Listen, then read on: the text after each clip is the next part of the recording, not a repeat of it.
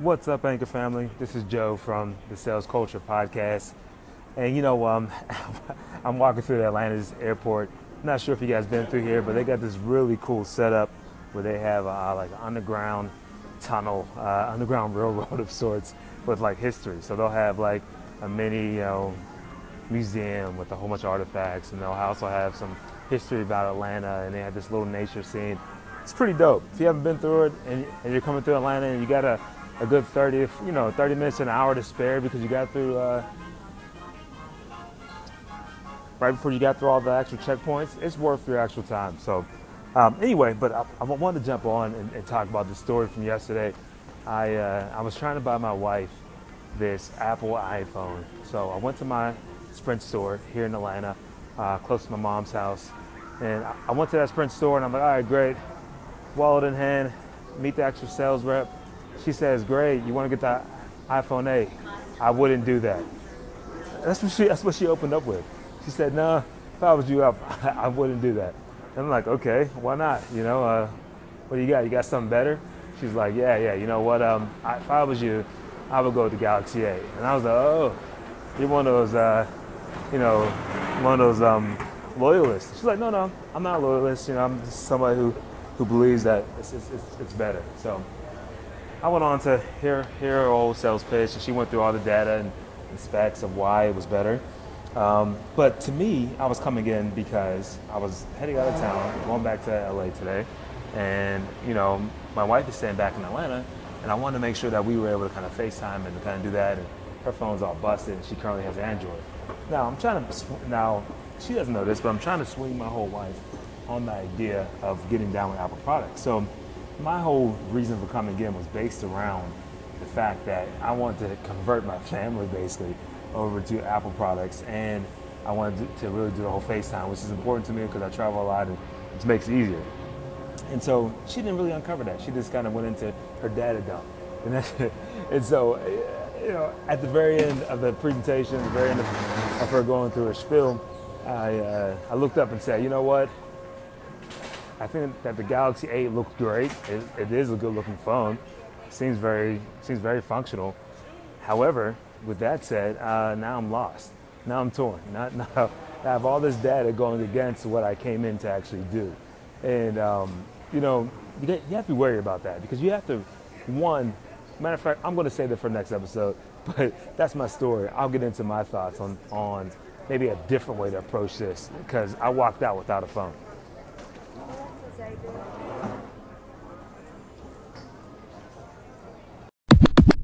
Hey, welcome to Apple. Heard you want to know the difference between the 7 and the 8. No problem, got you right here. Okay, so the 8's got 7.6 hertz rental car, 1080 88p quality LED, cinematic video stabilizations, coordinations. It's got Roseola. It's got HIFG, JPIAG, HIIV, AIDS. It's got 21% Pixar movies, Toy Story, Incredibles. It comes in 3 different colors. And listen, the difference is it costs more, okay? You want to know the truth? The difference is it costs more. It's not a 7, it's an 8.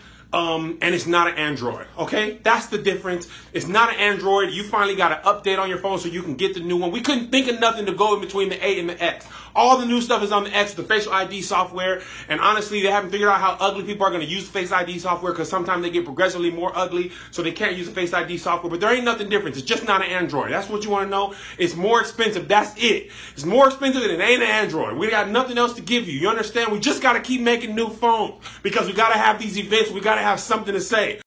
Hey Joe, how's it going? It's Kurt. Life is Kurt saying what's up. And hey, number one rule of cell phone purchasing is do not listen to cell phone reps. Ever. It's not that there's not some great ones out there. There truly is. But I was in that game for a while years back. And I'm thinking the only reason why she would want to flip you from Apple to Samsung, and I would put some heavy money on this, is that Samsung right now is probably running promotions for the reps to push the Samsung phones, and or the retailer is offering incentives based on the number you sell because they're trying to take as much market share from Apple with the release of the new phone as possible. So she probably wasn't looking out for you, man. She's probably looking out for her bank account. What's going on, Anchor family? I'm really excited to be back in LA. It was a safe trip from Atlanta and got done with some family business. Now I'm back on the West Coast, so it feels good to be back. And Kurt, man, thanks so much for calling in. Really appreciate that, man. It's always great to hear from you. And I think you sized it up accurately when you say that she probably had a nice commission or a spiff, or there was some type of incentive that was going on behind the reason why they wanted to really, pump out the actual Galaxy 8s over the iPhones.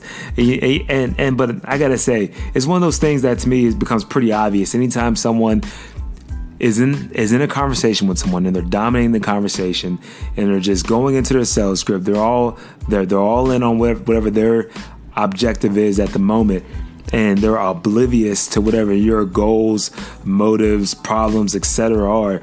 I think that the person's selfish. They're all in for themselves. They're all in for the commission. They're all in for the rip. They're all in for the spiff, whatever you want to call it. And I wanted to actually tell the sales rep, hey, slow this down. Like you don't even know what I'm really up to. Try to figure out why I came in and said I'm ready to buy an Apple 7 or 8 and ASAP, because I was flying out, and she didn't know that though. She didn't know I was leaving and I was under a huge time crunch. Try to understand my needs a little bit. There's this thing that we have to do in sales, whether it's a simple sale or even like a straight complex sale. It both applies. It applies to both. We need to align that sales process and the buying process. The sales process to me are these logical steps that you go through. Right, it's if I do this, then I get approval from this, and this people within the company, then we can move forward with buying it. But we don't ever think about the fact that the buying process contains emotional process. You're spending money that someone earned, that they entrusted you with, whatever. So there's an emotional process behind it. And Jeb Blunt talks about these 5 questions. I think I said that he's spot on with when it comes to that every sale that these people go through. And they ask you these 5. Do I like you? Do you listen to me? Do you make me feel important? Do you get my problems? And do I trust you and believe you? If you can answer yes to all those questions throughout the sales process, you'll have a sale normally. Because it's one of those things where whenever you start getting no's and maybes, that's when people become indecisive, and that's when deals don't get done, because that's the number one reason people don't do deals. And so, Kurt, you were spot on, man. Thanks so much for just chiming in, because I'm pretty sure she was being selfish. She was all in on her.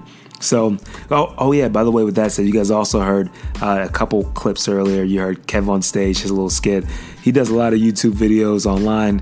He puts out like daily content, I believe. He's a pretty hard-working comic. Check him out as well. I got a link back on that clip if you kind of scroll back that way. But check out some of my work. He's pretty funny to me anyway.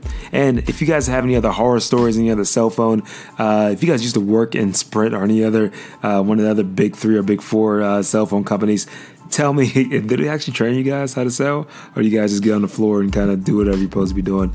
Or if you guys have any other horror stories, I'd love to hear about them.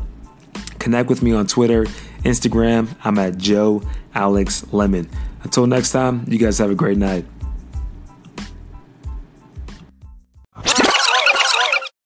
Hey Joe, thanks for calling in. My apologies, I am so behind on all of my call-ins and even posting. I've been so busy. So the reason why is because you asked me what it is that I do. So I'm actually a destination wedding planner. So I plan weddings for, let's say, like Americans and British, Australians, Chinese, Indian, who want to come to France and Italy to have their weddings. So it's wedding season, so that's why I'm so busy right now, and it's coming up to my last 2 weddings of the season, and I've got workshops, so it's like my head is like all over the place. Anyways, thank you so much for listening. Hopefully I have some new comment coming in this week. I've got like all these notes that I wanted to go through this week, and I just haven't been able to record anything, so I'm like days late. Anyways, talk soon.